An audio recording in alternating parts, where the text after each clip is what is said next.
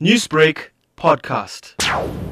Well, currently now as we stand, there still is quite a large group of about 300 to 400 protesters here outside the Johannesburg Stock Exchange who are actually protesting against gender-based violence. And there is also quite a large police presence monitoring the protest. However, everything was extremely peaceful since about 4 o'clock this morning when it started, and nothing really got out of hand or anything of that nature. Sashin, you mentioned that these protesters are protesting against gender-based violence. What are some of the sentiments coming out from them? Well, they are basically saying that enough is enough because gender-based violence is getting out of control in South Africa. And they say that government as well as the private sector needs to also step in to try and make a commitment to each other to actually put measures in place to try and stop the vast amount of gender-based violence cases that we are seeing in the country. In the last fiscal year only, we had 2,771 women murdered at the hands of men. And they are saying that this is extremely unacceptable and this cannot be tolerated, and something really needs to be done to actually bring it to an end. What are protesters demanding from government?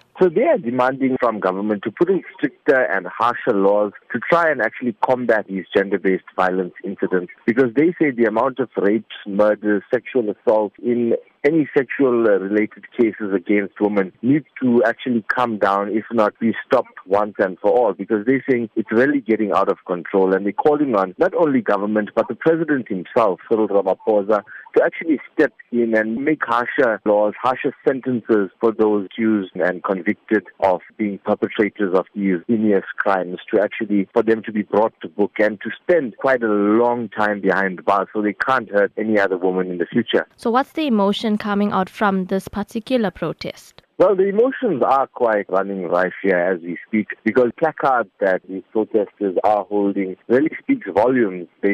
Some of these placards are reading, "My body, my rules, enough is enough, you are hurting us," those kind of slogans on those posters. They are really saying that it's now time for change. We need to make South Africa a better place for all women, children, as well as the LGBTQI community who are also out here in their numbers.